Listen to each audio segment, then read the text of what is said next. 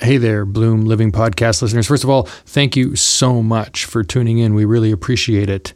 And we'd like to share with you something that we have, and that is in the area of finance. If you want to up your game in the world of money, go over to bloomyourmoney.com and download our free ebook, Bloom Your Money, Your Life. That's at bloomyourmoney.com. Bloom Your Money, Your Life.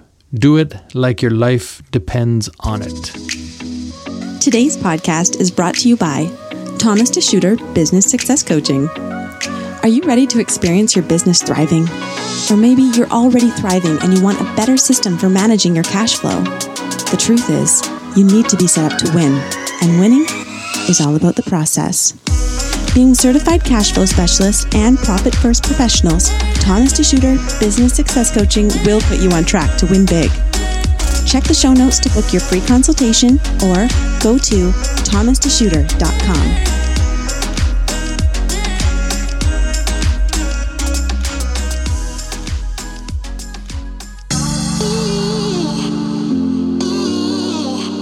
The Bloom Living Podcast, Season 5, Episode 11. And if you are a regular listener to the show, then you probably know about my fascination with mindset, talking to people about mindset, looking into mindset, thinking about mindset. Because for me, everything comes down to my own thoughts, my own feelings. Well, not in your life, of course. In your life, it's your own thoughts and your own feelings. However, our perception of the world, our perception of the reality around us, our perception of what's working, what's not working, and all of that becomes our life. For each of us, it is our own perception of reality. Today's guest is an expert on mindset. Jarrod Hanning, for the past 10 years, has been working so you don't have to, meaning his job is to show you how to think at a higher level about business success. A breakthrough in your business will first happen as a breakthrough in your thinking, and you're only one thought away from your next breakthrough. From his book, The Thinking Patterns of Success, we get a glimpse into the minds of seven-figure earners and how they really think, how to grow in a down economy, how to earn with less effort, how to increase client value, how to scale on demand. The less you do, the more you earn. Now that's crazy. Bigger goals bring faster funds, and a higher purpose creates more power.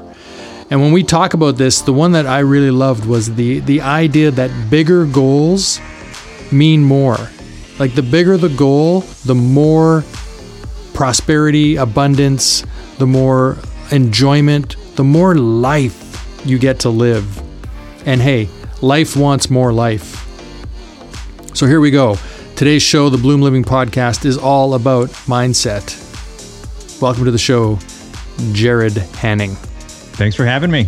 Yeah, great to have you here. I'm so happy you reached out to me to talk about something that I love to talk about a lot, which is mindset. And I'm just going to approach this like I don't know anything, because really I don't know anything. I just know what I know, and who knows if it's right.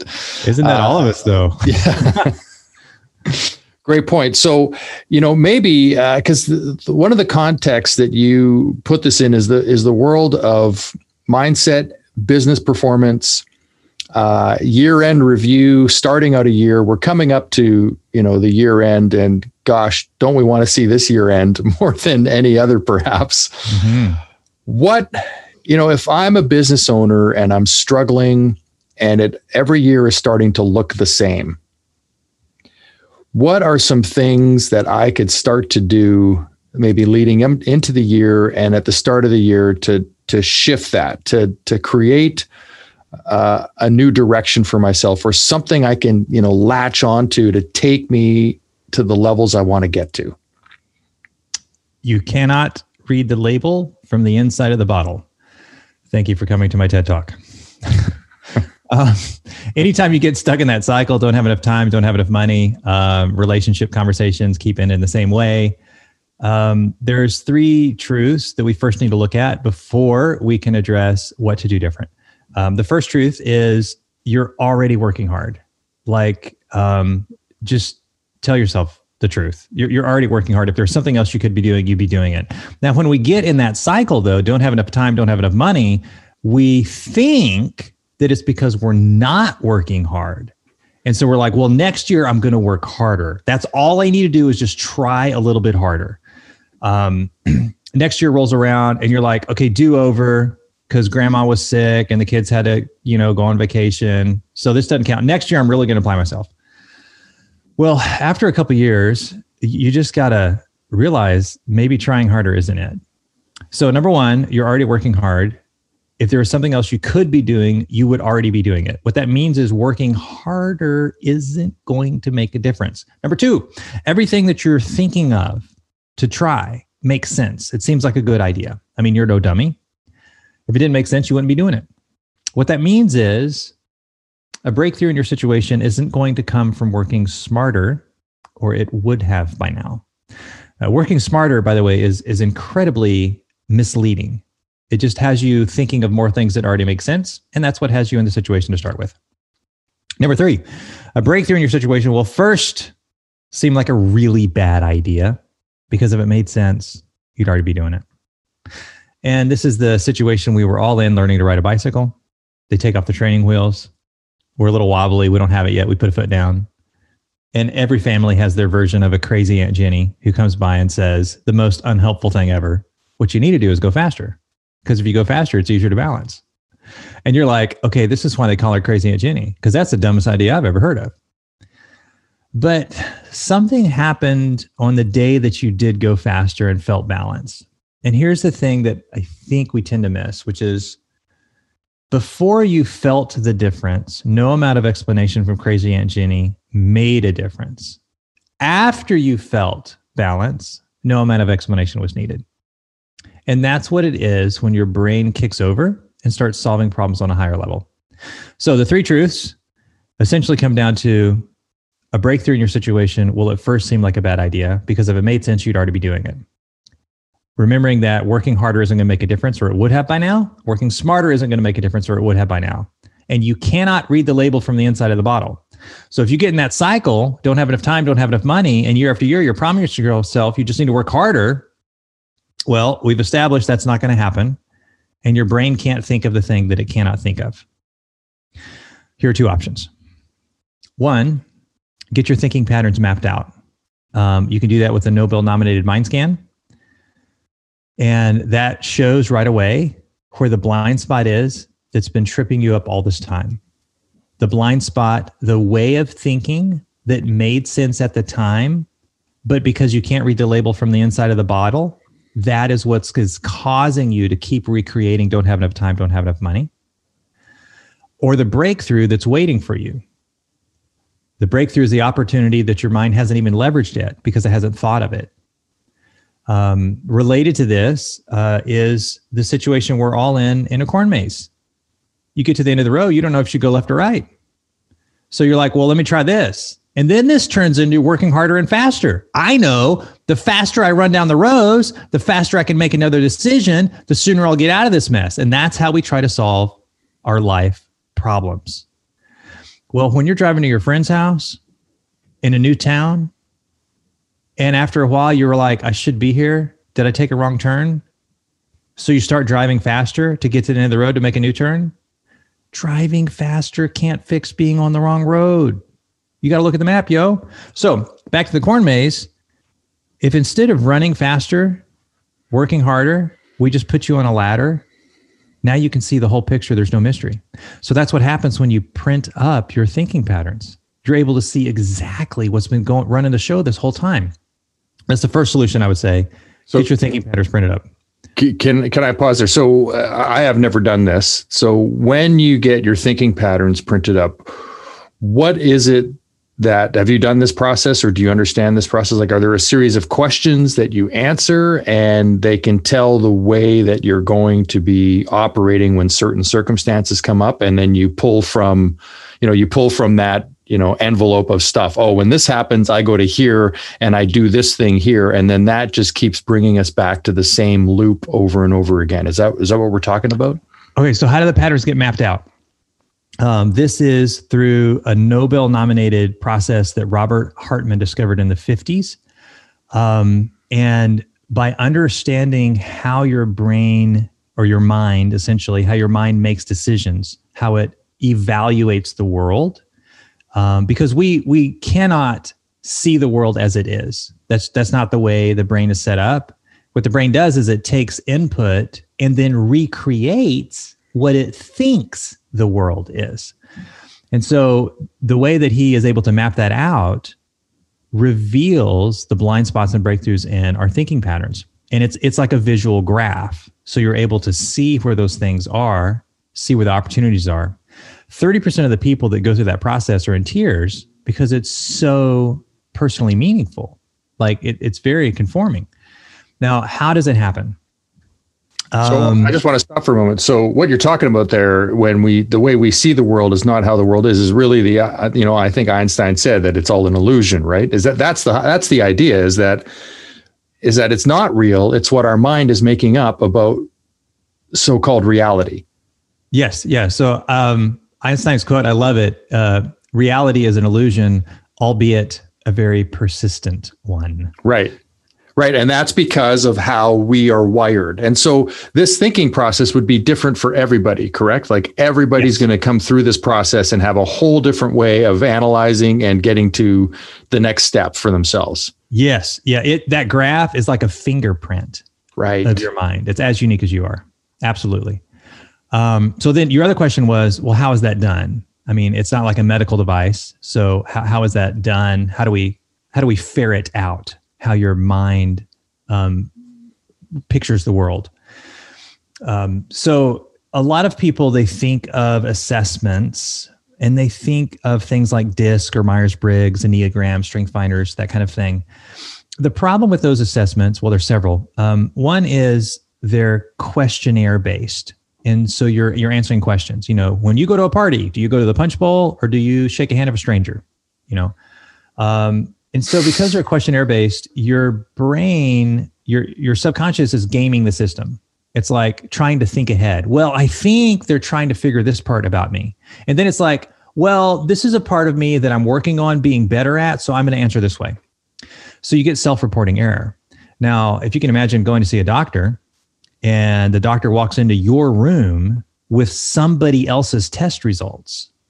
So that's the value of self-reporting error. It's not. The second thing is they tend to label and categorize and compare. So they say, hey, you're a rabbit, you know, you're a rock, you're a fire, you're a red, you're a blue 2, you're an INFQ or whatever. And then that causes you to identify with those traits. So now we've got like your ego involved. And this gives rise to, well, that's just how I am. Well, for crying out loud, if you're tired of not having enough time, not having enough money, if you're tired of going through life wondering if there's something bigger, if you're tired of wondering what life is calling you to, then we need to get rid of that's just how I am. Because what got you here isn't going to get you there. If it doesn't challenge you, it won't change you.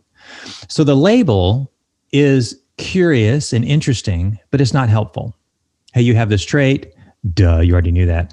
25% of the population has this trait. That would be like going to the doctor and the doctor says, hey, you have this condition and we have a 60% success rate treating it. What we need to know is what side of that 60% line are you? And that's what this is different. It's not, you don't answer questions to get to it. So there's no self-reporting error. The results are as unique as you are. They aren't a population comparison. And because of that, it creates your breakthrough map. We're able to see for you personally what to do next in your business to break the cycle to get to the next level. Wow. So what do you do? Do you just like solve some puzzles? Yes, exactly. Yes. So it would have you ask things like morality, good, bad. Okay. So maybe what is more good, a baby or a technical improvement? Well, they're both good. But for you, one of those is slightly more good. What is more bad, slavery or blowing up an airliner in flight? Well, they're both bad. But for you, one of them is slightly worse. Now, if you take that over, say, 18 different categories, then it gets more and more refined, more and more as unique as you are. Mm. It's crazy. Mm-hmm. How long does a process like that take? About 15 minutes. Wow. Because you're sitting there going, God, they're both good. Which one is better? Like, you really have to wrestle with your own morality. Right. Usually when people take it, they finish and they're like, did I do it right? Because it's so unlike anything they've done before. Right. And then usually when they take a look at their results and the breakthrough map, and they begin to understand all the data and opportunities, they feel undersold. Like they feel tricked in a good way, because they were going into this expecting DISC, Myers-Briggs, Enneagram, Strength Finder, whatever. This is Nobel nominated for a reason. And so they go through their results and they're like, holy moly, why didn't you tell me? This is ridiculous. Like, how did it get all of this? Oh, they're just freaked out. and they're freaked out because they can see themselves in the results. Yeah. When you're in that trying to read the label from the inside of the bottle, you're doing everything you know to do. You're doing everything that makes sense. And for the first time in your life, you're able to get out of the bottle and see the label. You're able to see why the thing that makes sense is the very thing keeping you stuck. You're able to see what the opportunity is that you hadn't considered before. And it's just, wow. So how did you come upon this stuff? What is it that got you into this world and looking at mindset and this process? I feel like a little bit of getting lucky, being in the right place at the right time, and I don't want to say law of attraction, but birds of a feather tend to flock together, right? You're into sailing, you're on vacation in Italy, the guy next to you at the cafe drinking coffee, he happens to be into sailing too. Like, that stuff just happens, right? So I spent 20 years as a professional classical musician, was principal viola with the South Carolina Philharmonic. And what some people don't know about music is that when you're engaged in making music, whether you're singing along to the radio or clapping your hands or banging out a tune on the piano or whatever, you are using more different parts of your brain than any other activity. Now, a blind spot is when we overuse a part or underuse a part. Similar to if you're going on a hike in the woods, if you hold the map too close to your face, it creates a blind spot, even though the map could be perfect. So by learning how to access different parts of your brain on demand, it opens up a tremendous amount of innovation and efficiency and scale. So I would teach people how to access different parts of their brain on demand. I would talk about the musical secrets of leadership, or the musical secrets of productivity, or even the musical secrets of language. One of my TEDx talks in Hickory, North Carolina, was about that, how your brain turns sound into emotion and the impact of that for relationship and conversation. Well, I was at a conference and I was in line to get food. I guess that's where most of the networking happens. And this guy heard what I was talking about, what I was doing at the time. And he's like, hey, have you ever tried this? Have you ever tried the mind scan? So I tried it, and it was just, it was the missing link.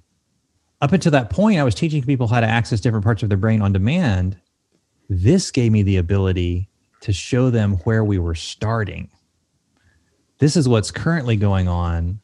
So that as you're learning the mindset push-ups, as you're learning the moves to do this, you can now see where we're going and what it's going to look like. Okay, so do you have an example from your life of that? Like, what do you mean by that? That this is, you can now see where you are. Okay. So when I was in business at that time, one of the patterns in my life was I would have clients tell me, man, you're the greatest. Gosh, you're amazing. Everybody must rave about your product and your service. You're so like, they just sing my praises, but they would never actually refer me to other clients. They would always refer somebody else.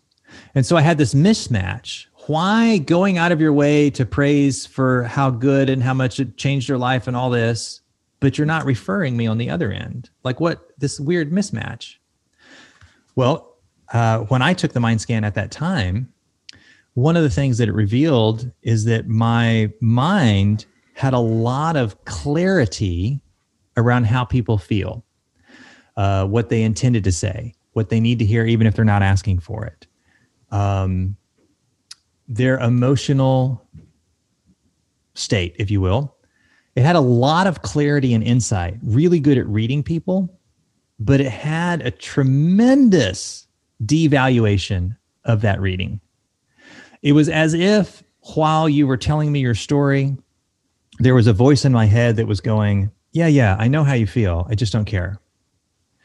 I know how you feel. I saw how you feel coming a mile away. I'm busy doing this other thing. Or maybe skipping ahead in the conversation. I know how you feel, but if you would just take this action in your life, we wouldn't be having this conversation. Just go take the action, kind of thing. Quit complaining about it. When your mind devalues the other person's emotional state because your mind is overvaluing taking action, the belief being action gets results, or overvaluing systems, the belief being systems create scale and efficiency, then it creates a situation where there is a emotional deficit. And emotional deficits actually rewire their brain and how it interprets your language. And this is what creates situations where it feels like pulling teeth to create teams and pull people together. It feels like you're talking to somebody and they're purposely misunderstanding what you're saying. What you're saying is like elementary level technical knowledge. And it's like they're almost willfully misunderstanding it. They're not willfully misunderstanding it. It's a natural reflection of emotional deficits. When the emotional bank deposits are created, so this is a high value on how they feel emotionally, it builds high value relationships. And high value relationships, they start to seek you out. They start to open doors for you. They start to refer you. They start to introduce you to people. So by seeing what was going on, I was able to change that aspect of my business. So simply engaging in emotional bank deposits. So that would be things like thank you cards. That would be things like a text in the middle of nowhere to ask what was going on with their new puppy. That would be things like scouring YouTube to find a video about funny sailing bloopers because that person was interested in sailing. Now, these are things that I could care less about. But an emotional bank deposit is defined as something that's meaningful to them. And so by building these things, it changed my world. And now my clients refer me to higher paying gigs and even close them for me. So let me unpack this a little just for myself even. So what you're saying is that you had a propensity to just say, all you need to do is this, this, and this. And there was no real emotional attachment to the client at that time. Like, sure, you were engaged and you were in the conversation and they felt like, great, thank you for the advice. That's wonderful. But there was no real emotional connection that had them so engaged with you that you were like their best pal ever. And by seeing that about yourself, that you had this ability to, obviously come up with solutions and see what they needed and see what the challenge was, the fact that you weren't connecting human to human on an emotional level, you were out of sight, out of mind. And so by now flipping that to be, I need to work on this, something I don't care. So that's for you, that would be a real challenge to do. I got to send a card to somebody for cause that's not in your radar, that now you have to work at that. And you would never have seen that had you not done that. Am I getting this? So many things. The advice, thank you cards greases the wheels, is like something a sixth grader could tell you. But when you're in the situation, you can't hear it because you're in the bottle. By looking at your thinking patterns, you're able to get out of the bottle and see it for what it actually is. The emotional bank deposit, you're right. In the beginning, it doesn't feel natural. If your value is action, go, go, go, then it's going to feel like a waste of time to send a thank you card. It's going to feel like a waste of time to search Amazon for a $10 gift that you can send them just because you know it's going to brighten their day. It's going to feel like you're not getting anything done. If you've got employees or staff stopping by to say, hey, how's your kids doing? I know they had a little league game this weekend. It's going to feel like you're not getting anything done if your value is action. But it creates a whole nother level of scale. So if you guys are listening out there and taking notes, you want to write this down. They don't remember what you did for them. They remember how you made them feel. You can save their life. You can make them $1 million, but they're going to refer the person who made them feel alive and feel like $1 million. The illustration here is when you go see the dentist, and this is where I was at. This is exactly where I was at until I got out of my head onto the paper. If you go see the dentist and you haven't been there in 6 months or whatever, I'm actually going to see the dentist today. And you're sitting in the chair waiting for the dentist to walk in, and the dentist comes in and they're like, you know what? I was thinking that if you would floss a little bit more, you wouldn't have to see me as often. You could save a little bit of money. All right, let's open up your mouth, see what's going on in there. Now imagine if you're sitting in the dentist chair and you haven't been there in 6 months, and the dentist walks in and goes, Tom, so good to see you. Hey, last time you were here, you were talking about getting a new puppy. Did you ever get that puppy? Oh my gosh, we had one of those too, tore up our house. I'm so glad they're out of that puppy phase. Oh, say, hey, while I'm thinking of it, I realized if you floss just a little bit more, you wouldn't have to see me as often. You could save a little bit of money. All right, let's open your mouth, see what's going on. Now, in the first situation, you're like, what a jerk. They don't care about me at all. In the second situation, you're like, wow, what a great guy, really looking after me, even though the advice was the same. And this is the value of a small emotional bank deposit. Right. And I'm guessing that you're more apt to hear the advice because you're not caught up in some internal dialogue that is like, what a jerk. Right. Because you're often like your own little, I can't believe this guy's just the way he is. And you're not even registering the advice anymore. Yeah. Versus the engagement. Then he says those, oh, by the way, and you're like, oh, what? Now you're actually listening and you hear the advice. Yeah. Now there are a small percentage of the population that will argue me to the grave that the best thing to do is just tell them what to do and move on, because it's a waste of time to do anything else. And that...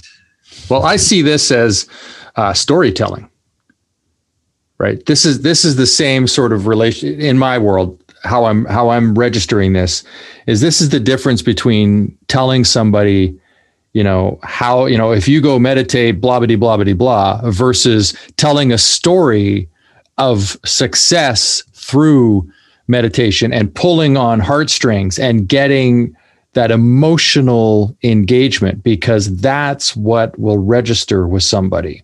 Yeah.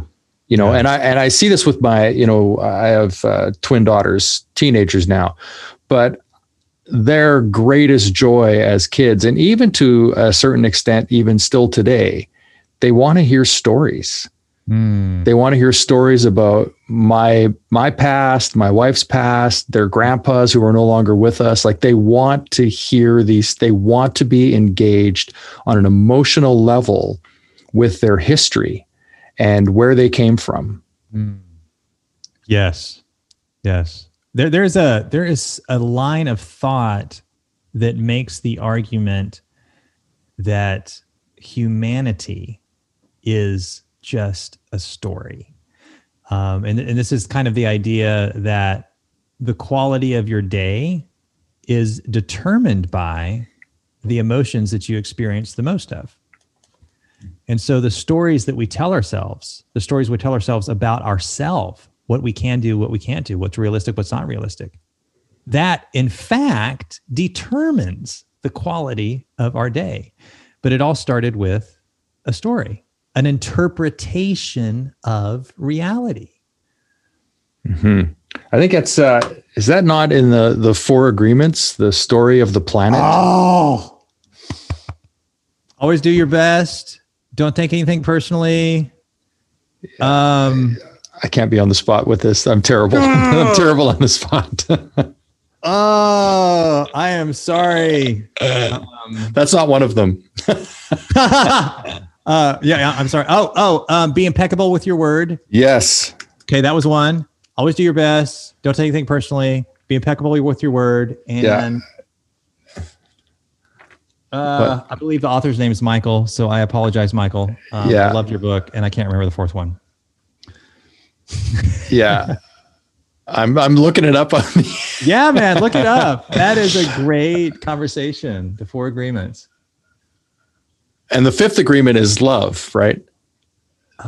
He wrote a secondary book and added that love is the fifth agreement. Yes. I didn't think that book was as good as the first book. No, I agree. Well, it's like it was the Four Agreements was so impactful. Be impeccable with your word. Don't take anything personally. Don't make assumptions. Oh, there it is. There it is. Always do your best. You found it. Don't make assumptions. The dream, he calls it the dream of the planet. Yes. In the book, The Four Agreements, that's what he refers to it as, is the dream of the planet, and how we are, can get sucked into the dream of the planet versus our own, which is kind of what you're talking about, right? It's similar. It's not the same thing, but if we allow the world to dictate who we are and what we're going to do and how we're going to act and how we're going to behave, then we're just going to run in a cycle of always trying to catch up to something. And we can never put our thumb on it or our finger on it, however you want to phrase that. And here's what it reminds me of is, way back, I was a musician as well. I played drums in a rock band. I made some CDs, and back then I called them records, but I made some CDs and toured and lived my dream. And at some point, I'll say we, but really me, I'll just speak for myself. At some point, my thinking shifted from playing music that I love to play, regardless of the outcome, to how do we get a record deal, and trying to be something that they would want when they have no idea what they want, because they're not even creating the stuff. Yeah. They're just looking to market something. Mm-hmm. And I can see now, looking back, that shift was the demise of my music career, because I could never achieve something because it wasn't coming from within. I was now trying to figure out what was needed outside of myself versus playing the music that I love to play, being as creative as I wanted to be, as creative as, and attracting the audience that would resonate with that creation. God, so much to say. So at some point, and maybe not in this episode, I would like to talk about freelance entrepreneurship. When I was a musician, I was making $50,000 a year, working 40 hours a week. And I made 3 changes to my business that took me to $100,000 a year, working 20 hours a week. And I believe those 3 changes can be done by anybody in freelance, or really anybody in service. Most business owners can do that to double their revenue and cut their hours in half. But you were talking in your music journey about trading your creativity for paying the bills, for trying to figure out what record is going to work next. And the reason that sticks out to me is because earlier in our conversation, you asked me, what can somebody do if they're caught in a cycle? And I said, there's 2 things. One thing is get your thinking patterns mapped out, because you can't read the label on the inside of the bottle. But I hadn't mentioned the second thing yet, and you just touched on it. The second thing is take on a bigger problem. When I was in music, and by the way, if you're listening and taking notes, you want to write that down. The only reason you have the problems you do is because you don't have bigger problems. Whatever the problems are that you're facing. What? That's crazy talk. It is. Whatever you're dealing with in your life right now, the only reason you're dealing with that is because you aren't dealing with something bigger. My friends that struggle with their health and fitness, they hire a coach, they fire a coach, they go to the gym, they stop going to the gym, they stop eating donuts, they start eating donuts, whatever it is. They're on the wagon, off the wagon. Or maybe they quit smoking and start smoking, or quit drinking and start drinking, or whatever it is. The only reason they keep struggling with that is because they're not up to something bigger. My friends that have decided they're tired of being out of shape and they are going to figure out how to complete a triathlon, those people, they no longer struggle with their weight or health or their diet. And it's not because they're super disciplined or super focused. It's because they're up to something bigger. And because they're up to something bigger, they're no longer distracted by things like donut shops. In music, when I was in that world for 98% of my life in that world, I had terrible performance anxiety, playing solos on stage with the symphony. This wasn't the case if I was playing like fiddle with a band, but it was very much the case if I was playing classical solos and recitals that I was trained, that I was trained to do. And when you're in that world of dealing with performance anxiety, people give you like mother advice that sounds good, but it doesn't actually make a difference. It's just a truism. Eat a banana before you go on stage because the potassium helps to balance your blah, blah, blah, blah, blah levels. Imagine the audience in their underwear. Just prepare. You just need to practice enough. If you practice enough, you won't be nervous because it's easy for you. Sounds like it should make a difference. It only makes the situation worse. Well, let me tell you what actually works. And this is what I said earlier. The only reason you have that problem is because you don't have a bigger problem that you're up to. I was on stage, and this is after a lifetime of practice,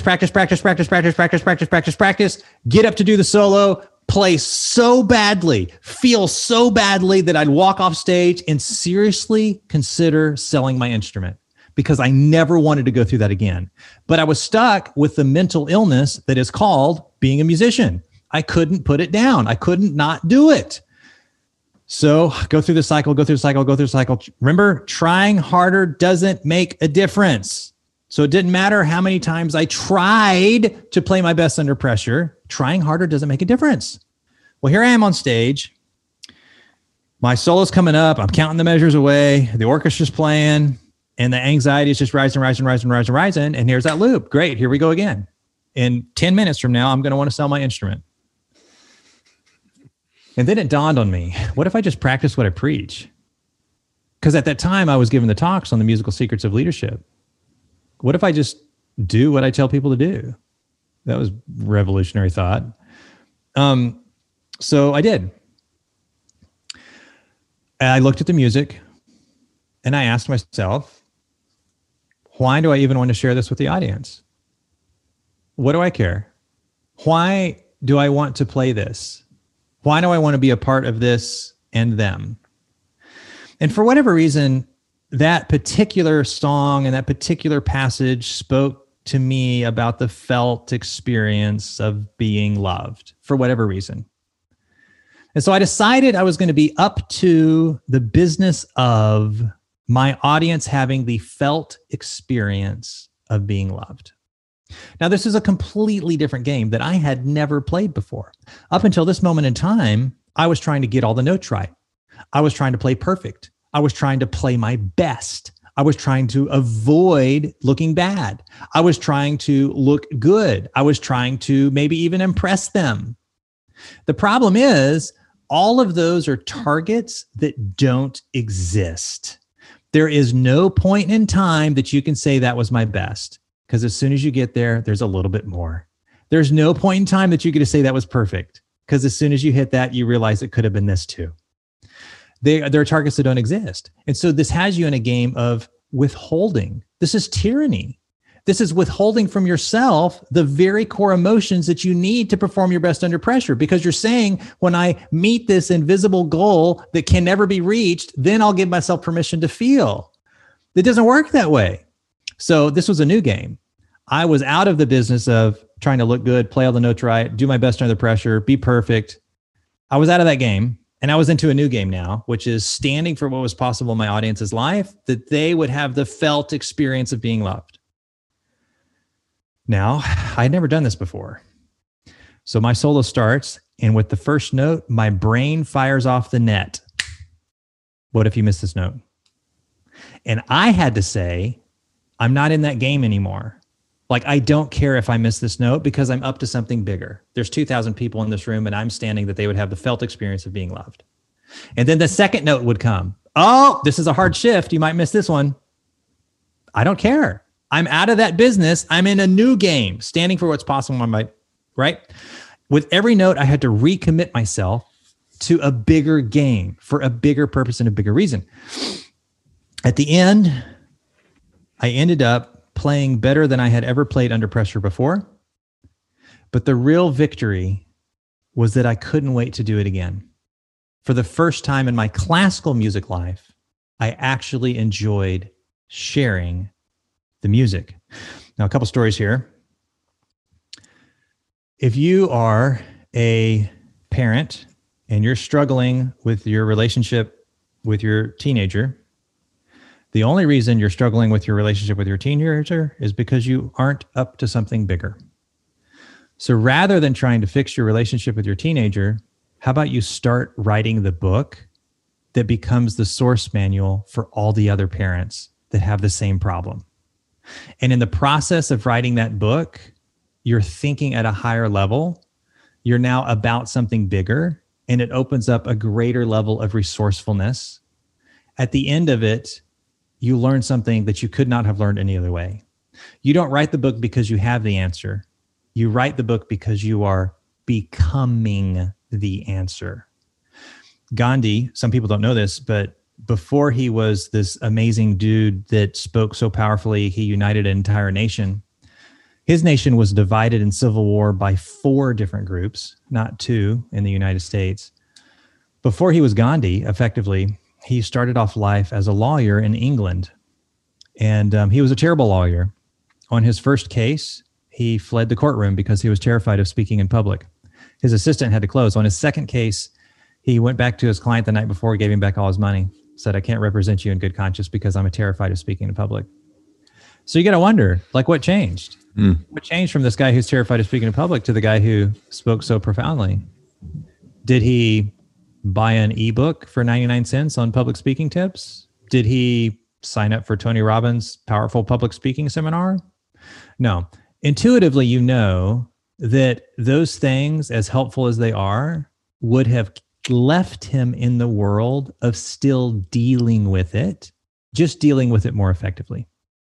The Gandhi that showed up on stage that we know clearly was not dealing with it. It did not even exist in his world. So what happened? He leaves England, goes to South Africa, and while he is trying to practice law in South Africa, he notices that his countrymen, the people of India, are horribly oppressed.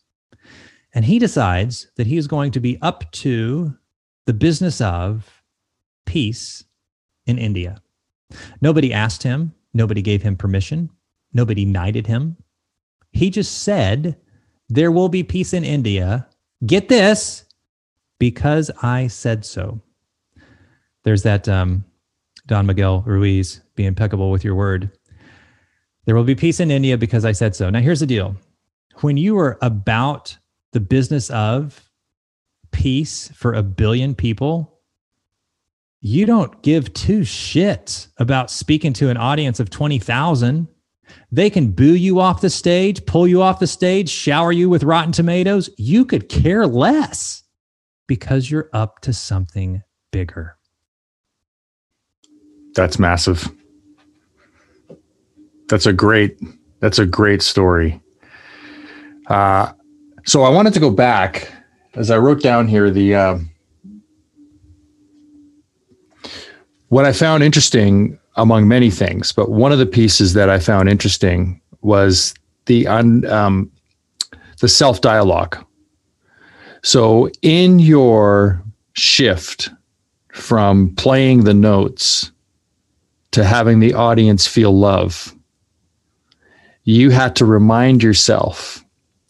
And I know it happens very quickly. Like the self-dialogue is so fast, right? As we talk to ourselves, it's like, it's, it's like, well, I don't know what, 300 words a minute or something. It's ridiculous, or more that we can, right? So as you're playing, your brain is going, I don't know if you can do this. And you're, hey, I'm not in this business anymore. And that happens in an instant. But it's the point, I think the point I'm after here, and what I see with sometimes myself and with a lot of other people, is that they want to know, like, well, how do I fix it all? Or how do I stop it? And it really is that. It's really the mindset that I am up to this. And I have to remind myself, it's a new habit you're taking on, right? It's sort of like, I have to train myself to break this old habit and recreate this new one, or create this new habit. And so therefore I need to remind myself along the way. I'm glad you brought that up. I'm glad that you mentioned, well, how do I fix this? Because you don't. It just stops mattering because you're up to something bigger. You don't argue with it. You don't change your mind. It's not like you're going to sit down in a room with a magic guru, super wise counselor who's going to say something to you and you're going to realize you were wrong in thinking that way. No, it's right. And it just keeps running, but you're up to something bigger. Right. This is the same thing with meditation. People are like, well, but I can't meditate. My mind wanders. That is meditating. Realizing that your mind has wandered off, and then instead of judging yourself, just bring your mind back to your breath. People crash though. Well, my mind wandered off, so I must be a bad person. Maybe I can't do this. Maybe this isn't for me. No, that is what meditation is. Realizing your mind wandered off and bringing it back. It's the same thing in relationships. People avoid being in a relationship because they might get hurt. You're going to get hurt. It's not about avoiding getting hurt. It's about realizing it and then bringing it back on track. They avoid being self-employed or going into business because they're going to lose money. You're going to lose money. You're going to fail. It's not about avoiding failing. It's about, now that you're here, what are you going to do next? Right. Yeah. Because there's going to be challenges. There's going to be moments of absolute chaos. There's going to be moments of, why did I ever think I could ever possibly ever dream of doing such a thing? And then there's going to be moments of like, man, this is the greatest moment ever. Yeah. Yes. Oh, Right. So how do I fix it? You don't. Right. You're up to something bigger, so it doesn't matter. Yeah. And that's a great point. Thank you for that. Because I actually never believe that anything's broken. Like, we're not broken. We're not broken people that need fixing. It's that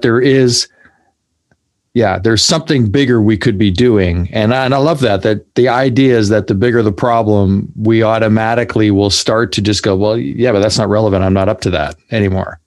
I'm up to this now. This is actually what I'm doing now. Right. It's like changing jobs. You don't go to the new job and keep going, I got to do my old job anymore. It's like, no, I'm on to the new job. That's it.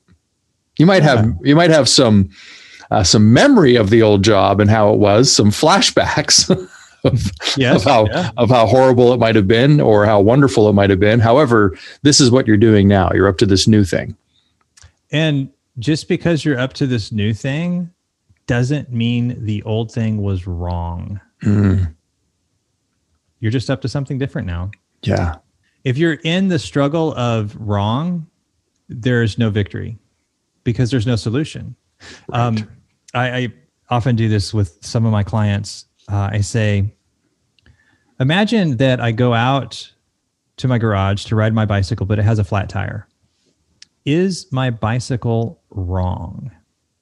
And they say, well, no, I wouldn't say that. I mean, like, they have this perplexed. Why would you? I mean, it's like asking the marital status of the number 4. Like, I would say it's stupid. My bike's stupid. Okay, there we go. That's an appropriate. Not wrong. My bike was stupid. Why did you do that? Now, imagine just hypothetically, what would happen if my bike was wrong? Well, first I would have to explain why my bike was wrong and I shouldn't have to air the tire up. And then my bike would have to explain that this is the nature of physical things. Sometimes they break. And I'd have to explain, well, no, I paid extra money to be sure that I didn't have to go through this. And the bike would have to explain, well, there was an error at the factory. And then eventually I'm going to realize I'm the only one with arms. So if it's going to get aired up, it's going to be up to me. Now I've aired the bicycle tire up and I'm going for a ride, only I'm not going for a ride because in my head, I'm still back in the garage because I shouldn't have had to do this to start with. All of that comes into existence the minute something is right and something is wrong. Something is good, something is bad. All of that I just mentioned is birthed into existence. Now, what happens if I go out to the garage to ride my bike and my bicycle is not wrong? Well, I just air up the tire and go for a ride. Okay, now what happens if I hire you to maintain my bicycle? I'm paying you money to maintain my bicycle. I go out to ride it. It has a flat tire. Are you wrong?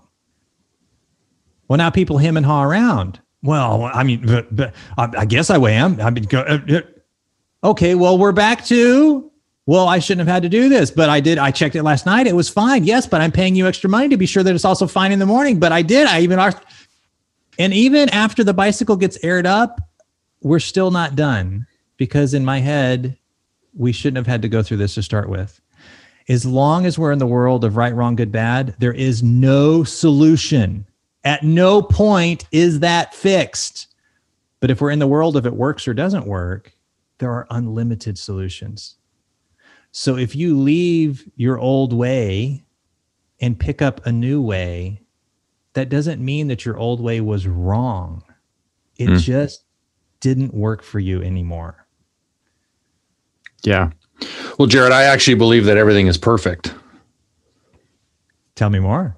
Well, I have come to the conclusion that in every given moment, everything that was needed to actually create that moment is perfect. The universe is not imperfect. It's absolutely perfect. So to your point of giving up the good or the bad, it's just what happened. And everything that was in the stew for my bicycle tire to be flat is why the bicycle tire is flat. So in actuality, the moment unfolded perfectly. I may not like the results of the moment, and I may gauge it as this is good or this is bad, or it didn't work out the way I had intended to work it out. But that doesn't mean it's not perfect. What that means is that I have a problem with how it unfolded. However, the moment, each moment as it unfolds, it's done, it's perfect. Everything that was in the soup was there, and that's the way it had to go because of what was already in the ingredients. So I gave up perfection. I gave up the idea of anything being perfect because it already is. Everything is already perfect. Already perfect. Excellent, man. Well, we'll see. We'll see if my theory lasts. Oh my gosh. So yeah, where should we go from here? Well, I want to get back to your. I don't need to wait a show. I want to get back to your free flow entrepreneurship. What was it? The entrepreneurship you were talking about, the freelance entrepreneurship. All right. So for me, mindset is different from personality in that mindset is a strategy. Mindset is a way of thinking. Now, you already have a mindset, and it's already effective at producing results. Is it effective at producing the results that you want? Well, no, or you'd already have them. So changing your mindset is about changing your way of thinking, changing how you go about solving those problems. When I was in music, I was tired of feeling like I was working all the time, but not making enough. And that was frustrating. And it was also frustrating because not making enough is kind of baked into the system for freelance music. I mean, we've got bands, world famous bands, platinum records, wallpapering their house, and they're mowing grass during the summer to make ends meet. It's just a part of music. Why should the bar pay you to play when they can get it for free on Spotify? So at that time I was playing in the symphony, I was teaching private lessons, I was playing weddings, that kind of thing. Just the gig economy, hustling like crazy. Now, if you are a service provider, a lawyer, a dentist, if you're in the service industry, you're a barista, you're a restaurant owner, what I'm going to say applies to you. We just need to be a little creative about where we can apply it. So the strategy that I was using was work harder and faster. How can I get more gigs? Because if I get more gigs, I get more money. How can I play more lessons, teach more lessons? Because if I have more students, I get more money, that kind of thing. The problem is trying harder won't get you there. And if you're doing the work, you're actually falling behind. And that's where I was at. So here I am working like crazy, making $50,000 a year. This isn't sustainable. The strategy is, how can this go forth without my time being involved? So we'll look at the 3 areas. The first area was teaching. Now, regardless of where you're at, lawyer, dentist, coffee shop owner, teach what you know. So I was teaching what I knew. I was teaching people how to get started playing violin and viola. Well, I took my time out of that equation. This allowed me to double my income from teaching without charging more or working more hours. You can do this by putting an online course together, putting a YouTube series together, writing a manual, writing a book, publishing a course, teaching group lessons. The way I chose to do it, to take my time out of the equation, was doctor visits. When you go see the doctor, they have a hallway with patients in the rooms, and they just go back and forth because the doctor doesn't need to check you in, schedule you, follow up with your medicine, reschedule you. So they just come in for what the doctor's needed for, and then they leave. Well, my students don't need me while they're unpacking their instrument, while they're tuning, while they're warming up. They just need me to come in and diagnose and give them the exercise that will develop that skill, and then leave, and then come back and check on them to see what they noticed while they were practicing that new skill. So that's what I would do. It allowed me to double my revenue without working more hours. Parents absolutely loved it, by the way, because they remember what life was like for them as a music student, where they would sit down at the piano to demonstrate what they had worked on at home, and they would almost have touched the piano keys when their teacher said, no, like this. And their teacher would demonstrate it, and they'd say, okay, now you do it. And they would almost do it. No, like this. Like, they remember the misery of having a teacher constantly correcting you before you even have a chance to get some momentum. And this is your very first time. So by me being out of the room, my students were in a space where they could make mistakes with grace. And then I'm just coming back in the room after they've had some momentum to troubleshoot and adjust. My students loved it. The parents loved it. Everybody was raving fans. Doubled my revenue without doubling my hours, just like that, or raising my prices. The second thing was, when you're teaching what you know, whether you are a lawyer, a dentist, coffee shop owner, podcaster, whatever it is, when you're teaching what you know, your students are going to have needs. Now, up until this point, they would come to me and say, we have some extra money burning a hole in our pocket. What should we do with it? And I would say, oh gosh, don't give me your extra money. Take it down the road to the music store. Give your extra money to them. Well, I stopped that nonsense. It takes about 15 minutes to get a retail license in your town. Get a retail license, call up the wholesalers. Got a small shop. I'd like to carry your stuff. Done.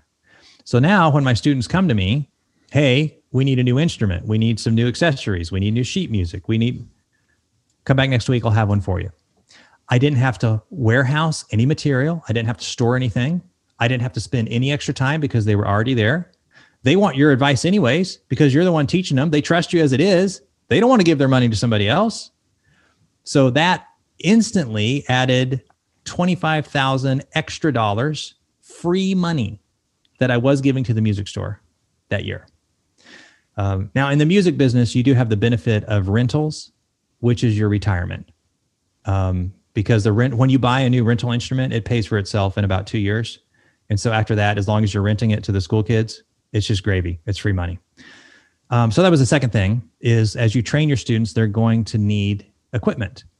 So if you're a coffee shop and you're teaching people how to get better customers and how to get them to stay in your store longer and how to get them to pay more money, well, what's the best bean supplier? Can they come through you to access that bean supplier? What's the best espresso machine? Can they come through you to get that espresso machine? They're coming to you anyways. The third thing was, instead of playing more gigs, I started booking more gigs. By booking more gigs, I took my time out of the equation. This gave opportunities for my peers. This gave opportunities for my students. As you're raising your students up, they're going to need opportunities. So now they had a chance to go out and play and get paid.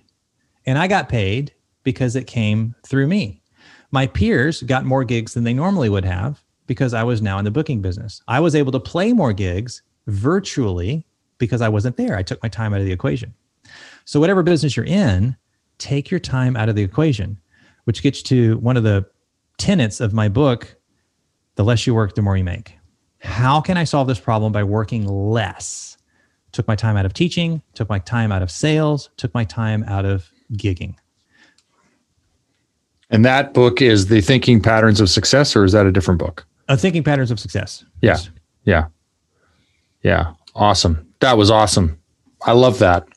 And that's really, I would say that, that might be the definition of 2020 is how many people have now, are now scrambling to get online and to create courses and to do all of this stuff to take their time out of the equation only because they can't actually be with people.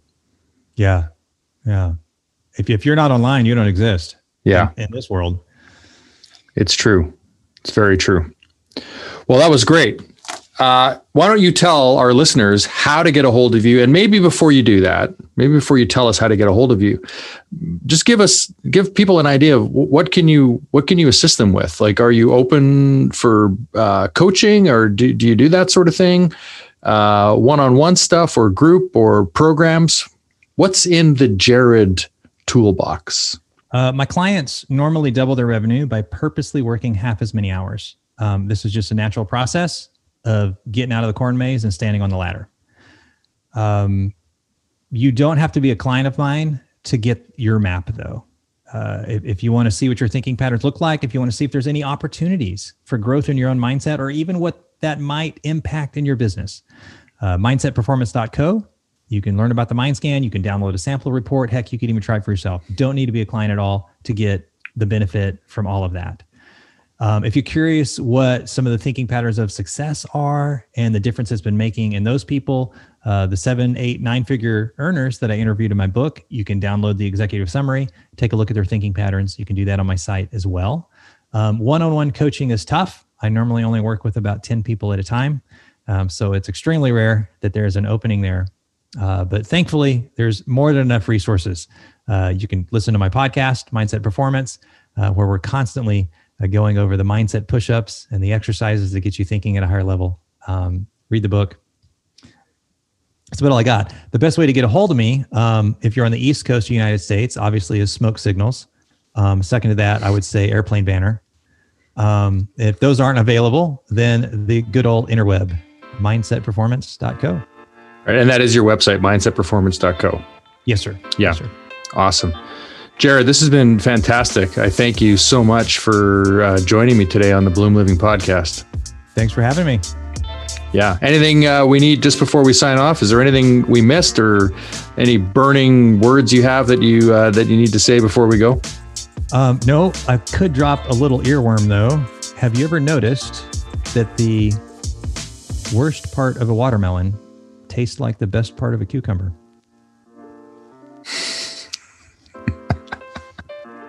Isn't that crazy? That is. I appreciate that. Thank you so much, my friend. Have a great day. Sure. And thanks so much to you for joining in and listening to today's show. This is the Bloom Living Podcast. We hope you have yourself an amazing day. We look forward to having you join in again, or maybe go back and listen to some of our previous episodes. And if you're so inclined, give us a shout out, give us a thumbs up, share it on social media. We'd really appreciate that. All the best. Stay blessed. Namaste.